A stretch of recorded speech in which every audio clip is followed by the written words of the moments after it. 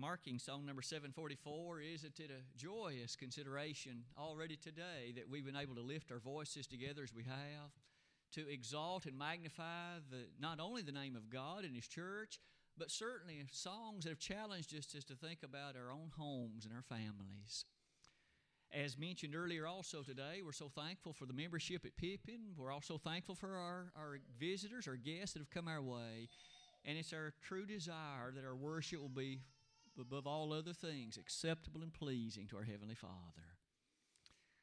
As you can see on the wall to my left, we continue today a series of lessons that we began a few weeks ago, a series of lessons dealing with the family.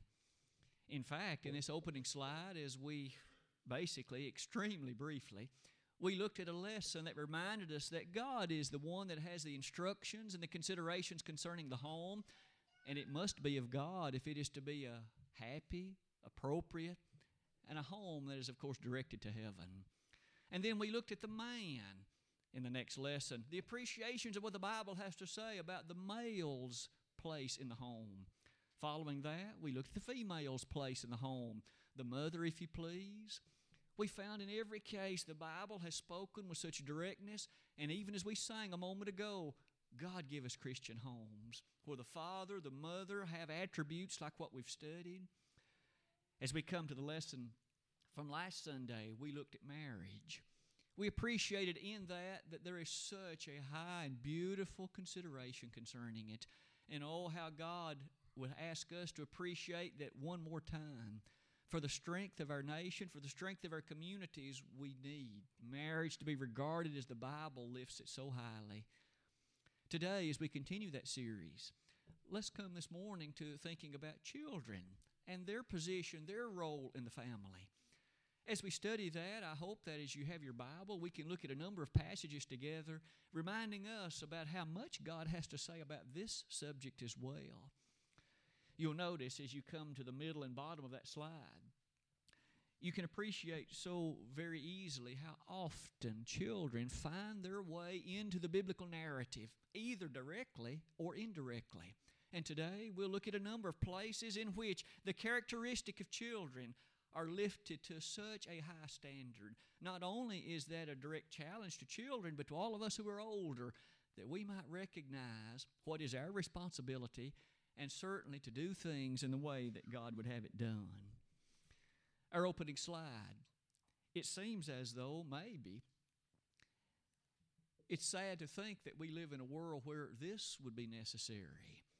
But isn't it a sweet thing to appreciate how valued the Bible says that children are? Ronald Strong delivered a lesson to us just a few weeks ago concerning, of course, the terrible sin of abortion, the characteristics and features of it, and a number of matters that are so very shocking and strange to the mind. Apart from that, though, could we at least for a moment reflect upon what God has to say about the value attached to a child? As you would begin that particular slide with me, go all the way back to the opening chapter in the marvelous book of God. In Genesis 1:28, in the very nature of the sixth day of His creative activity, God fashioned the man and the woman. He created them in His own image.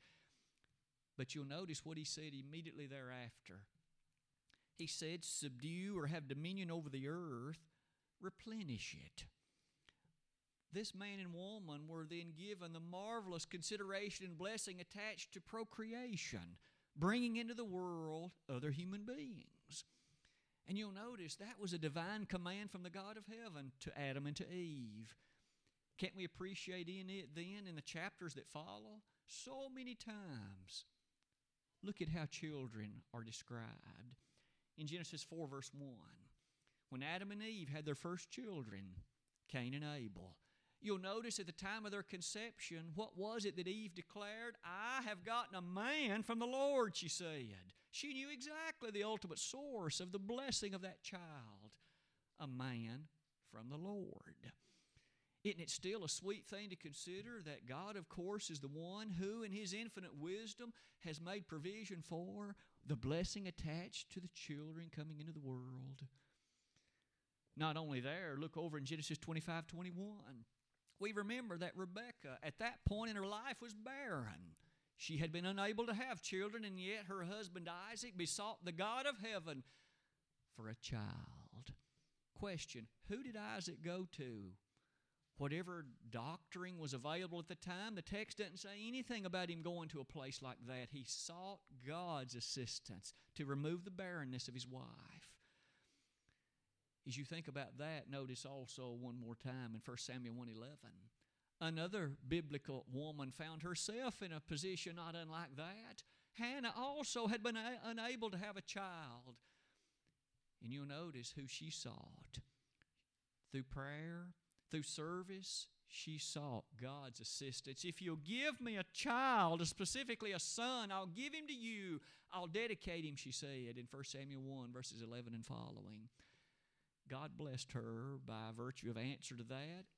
Samuel was born to her. What a great prophet he became. What a great judge he was.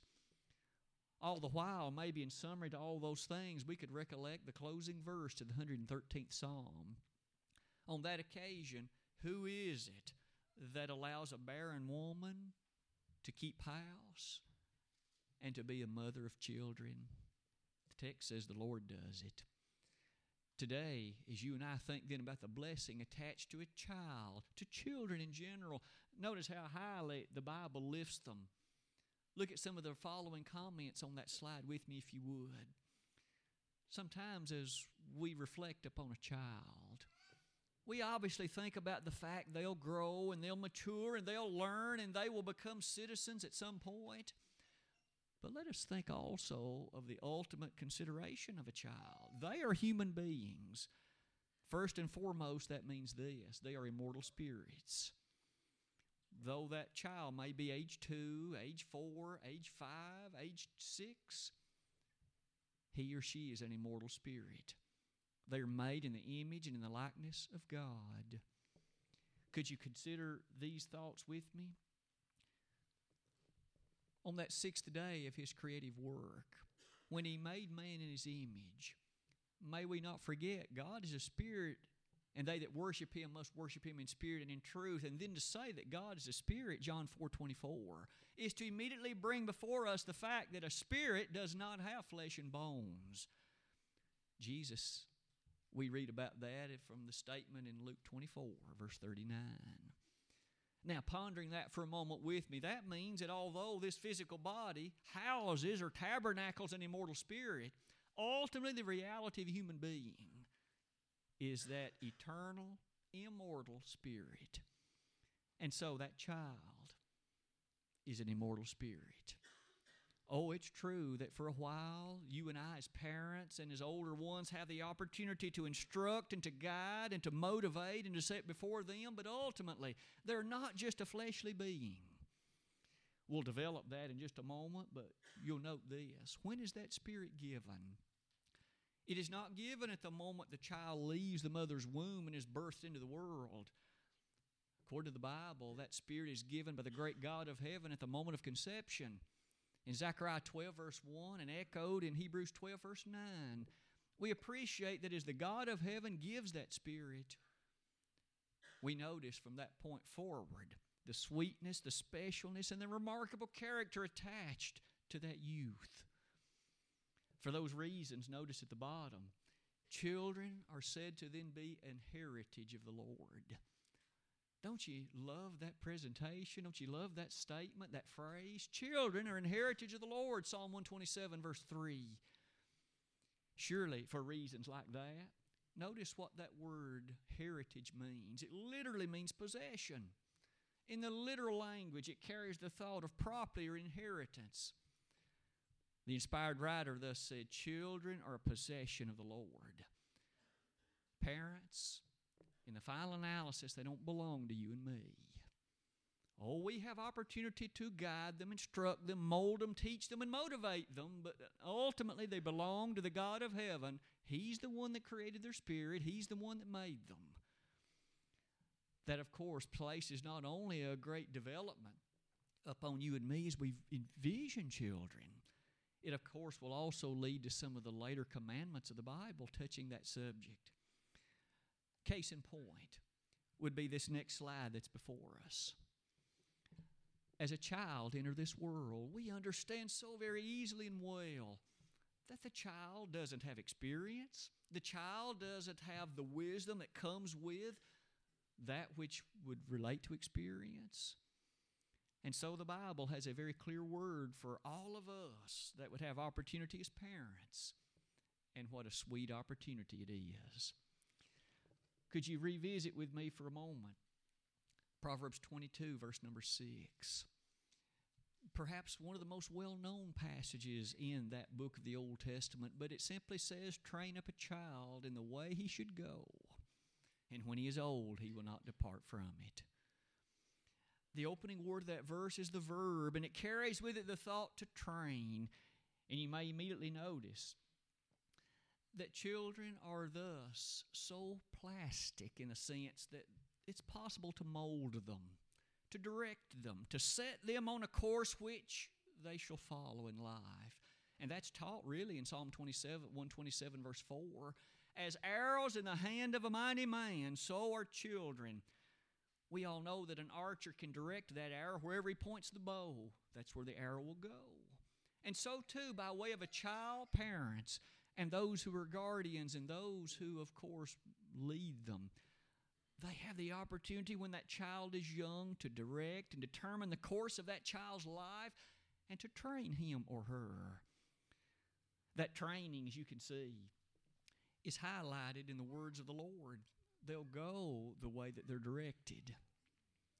I'm reminded of a poem called The Sculptor. I don't know who the author of that poem was, but it has so many interesting thoughts in it.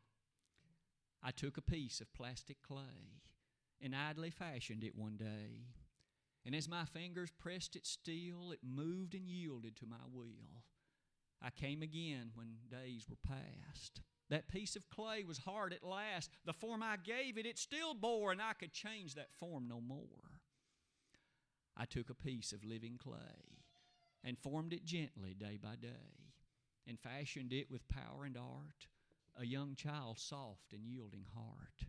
I came again when years were gone. It was a man I looked upon. He still that early impress bore, and I could change him nevermore. A lot of truth in that, isn't there? To appreciate the opportunity to mold and set a child on the course of a productive Christian life. Surely, in light of those things, you'll notice what seems to go along with this word that was used in Proverbs chapter 22. It said, train up a child.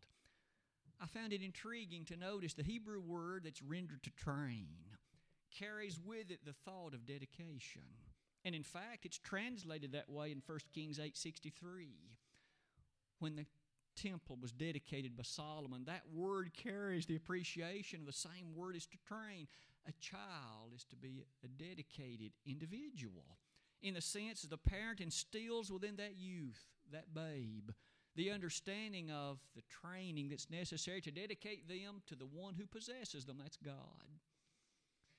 You'll notice with that in mind, as parents, we read in Ephesians 6 verse 4, fathers, provoke not your children to anger, to wrath, but bring them up in the nurture and admonition of the Lord. Now, you appreciate in that a heavy responsibility that rests upon you and me as parents. Notice again the particular statement, provoke them not to wrath, to anger, where both words are used, one in the Ephesians passage, one in the Colossians passage. We ought then not to behave ourselves in such a way to discourage them. Remember, the final goal is for them to enter heaven. And if they don't make it, and it's because of us, how seriously we fail them. So as we seek not to discourage them, but rather to bring them up in the nurture and admonition of the Lord, look at how that follows immediately. The next comment on the slide. To bring them up. Two things are mentioned in the nurture. What does that mean? That's the thought of nourishment. We know as parents that it's our obligation and responsibility to provide their physical needs. That's important and an easy thing to understand. But what about that second word, nurture and admonition? The definition I have written on the slide for each of us to consider. That word admonition carries the thought of the same word we saw back in Proverbs 22, training, discipline, instruction. As parents, are we doing our best to instill within them the thing that's most important, the spiritual training? Recall with me what is said about the rearing of Jesus in Luke chapter 2, verse 52. Here was again a boy at the age of 12 when his parents had taken him to Jerusalem to celebrate one of the Jewish feasts, in particular the Passover. We well remember on that occasion that here he was, and ultimately as he was left behind, his family came back and found him. And verse number 52 says that he increased in wisdom and in stature and in favor with God and man. Our precious Savior, as he grew into manhood, he maintained association by way of development with God. What about your children, your grandchildren, and mine? At the bottom of that slide, might we say this? In Deuteronomy chapter number 6, there's a passage I would invite you to consider with me that again states something so very telling and so very demanding of all of us as parents, but oh, how marvelous the reward that goes with it. Deuteronomy chapter 6, verse number 4. I'll read beginning in that verse. Hear, O Israel, the Lord our God is one Lord. And thou shalt love the Lord thy God with all thy heart and with all thy soul and with all thy might.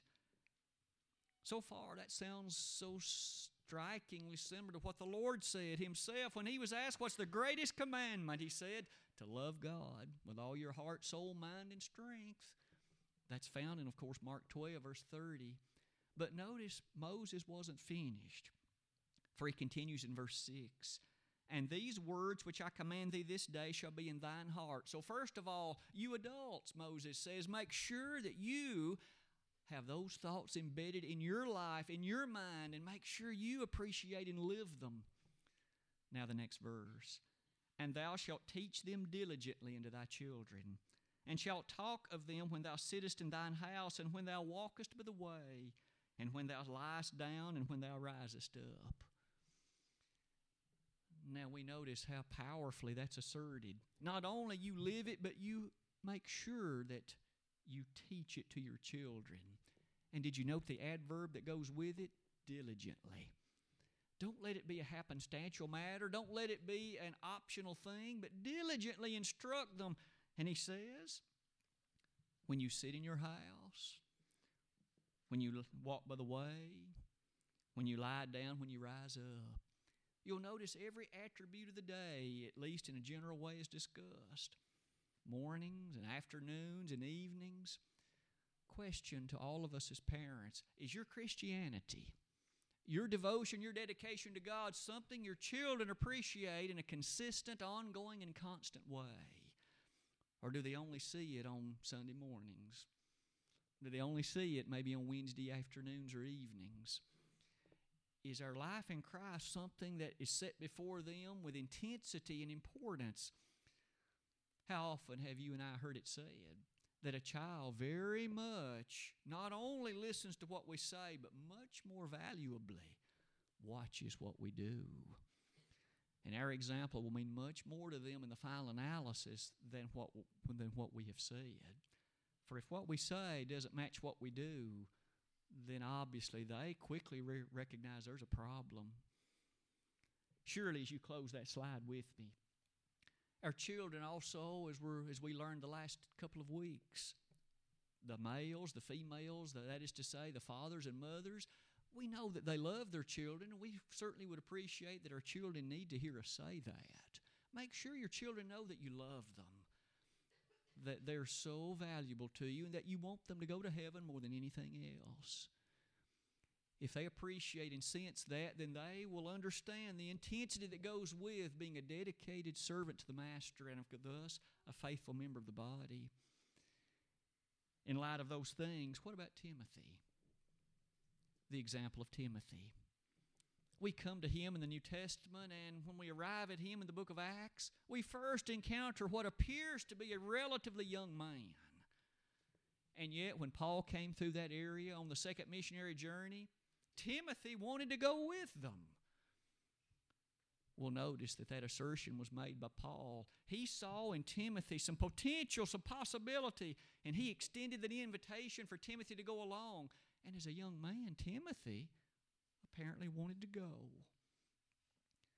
I wonder what his mother thought about that.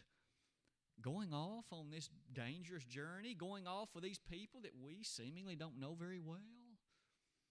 I believe we know exactly what led to that situation, because in the book of 2 Timothy chapter 1, verse 5, we notice that Paul makes mention of Timothy's mother and his grandmother, two ladies whose names are Eunice and Lois. And he asserted that in them was an unfeigned faith, a dedicated, genuine faith. And Paul said, Timothy, I'm convinced it's in you too. Isn't that an incredible passage of confirmation concerning the upbringing of Timothy? Later in 2 Timothy 3:15, Paul even was able to make the statement that from a babe, Timothy, thou hast known the Holy Scriptures. What about you and me today as we are parents, and at least with the opportunity to influence that generation that's after us? Have we set before them such that they've known the Holy Scriptures since they were a youth? That's a telling question, isn't it? A challenging question to each of us.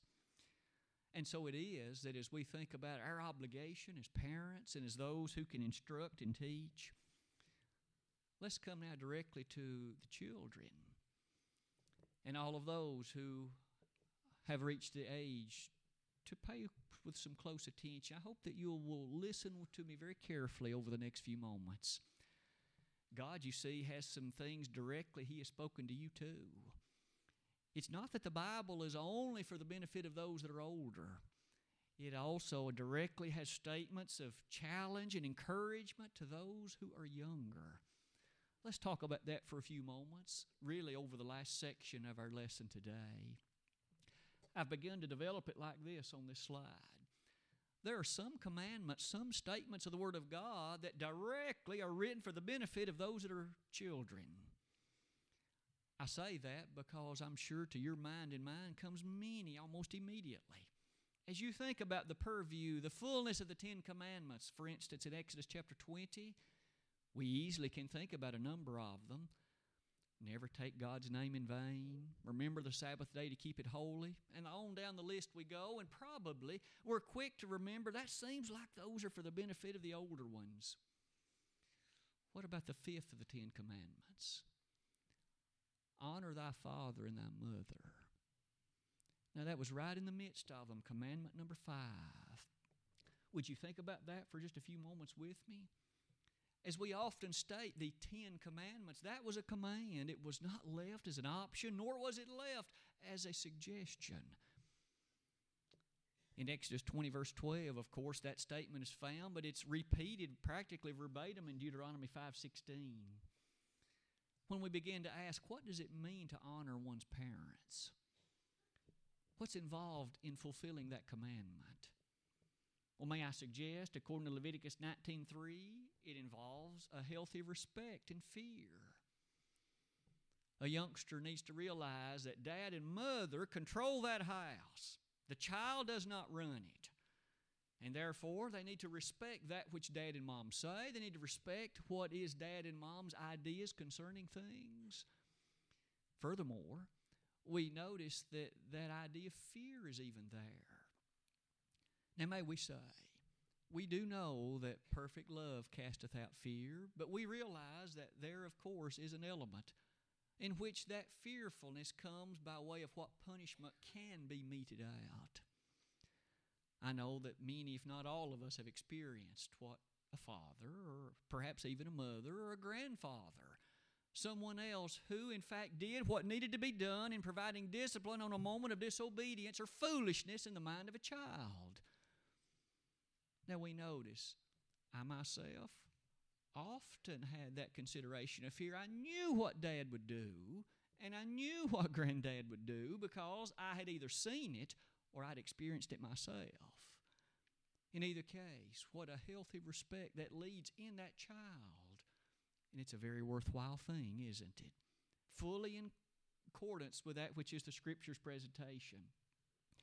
I might invite us to even remember that the law of Moses in Deuteronomy 21 even had a description of what was to happen on that circumstance when a child acted rebelliously, stubbornly, and refused to submit to father and mother.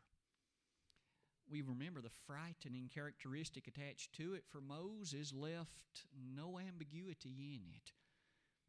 You can read that if you like in Deuteronomy 21, beginning in verse 18, but the thought was this: if this child, even upon the parent's rebuke, if that child refused to submit, refused to, in fact, bring himself into subjection to what the parents decreed, that child was to be put to death. Capital punishment. Now, if you and I think about the characteristic of how serious was the God of heaven about maintaining order in the family, that's how serious He was. How often today do you and I see the aftermath, the consequences of a child left to himself? His parents don't discipline him. They, in fact, seemingly are not interested in the nature of what he shall or she shall become. And we see a child who makes such poor choices so often. Often a disgrace to his own family, the name that he was given, of course. God never intended any such thing.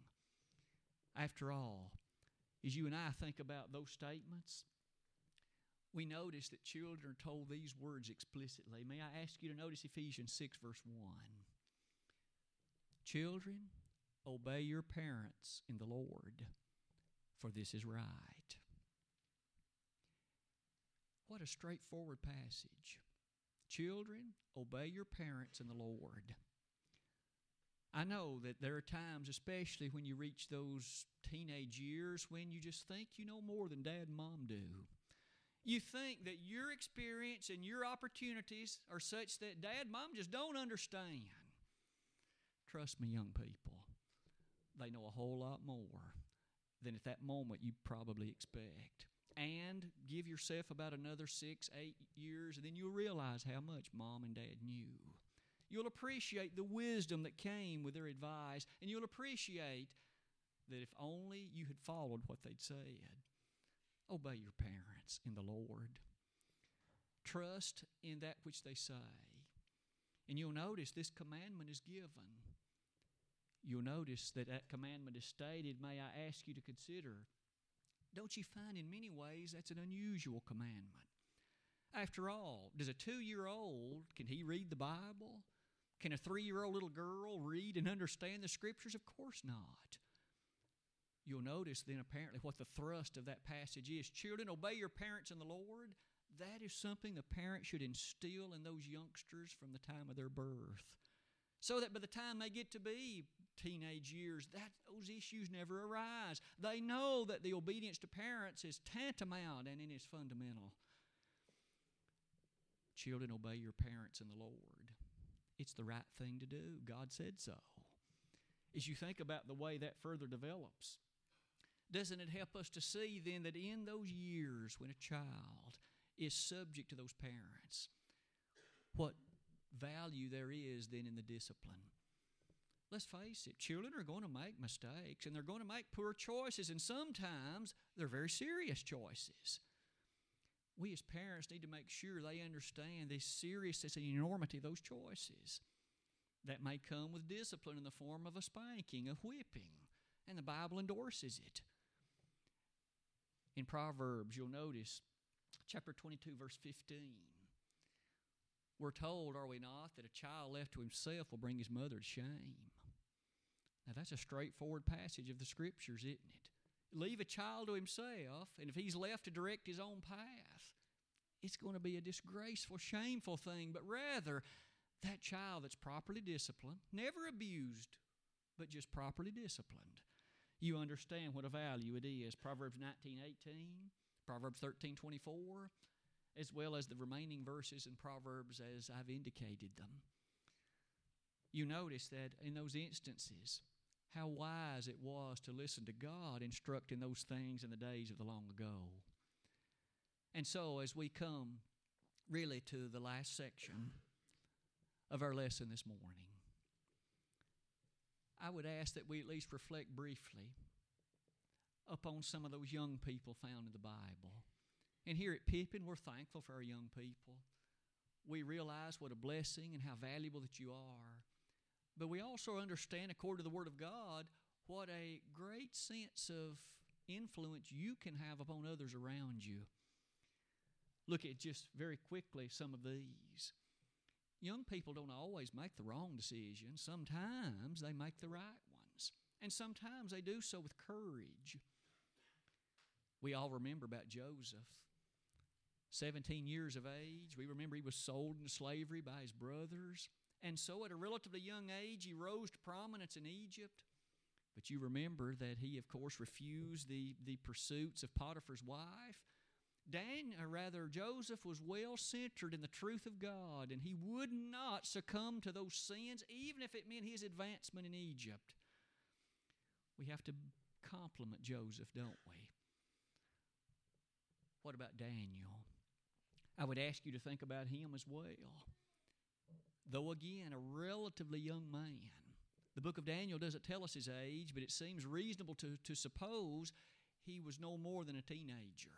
And yet he purposed in his heart not to defile himself, though young he was.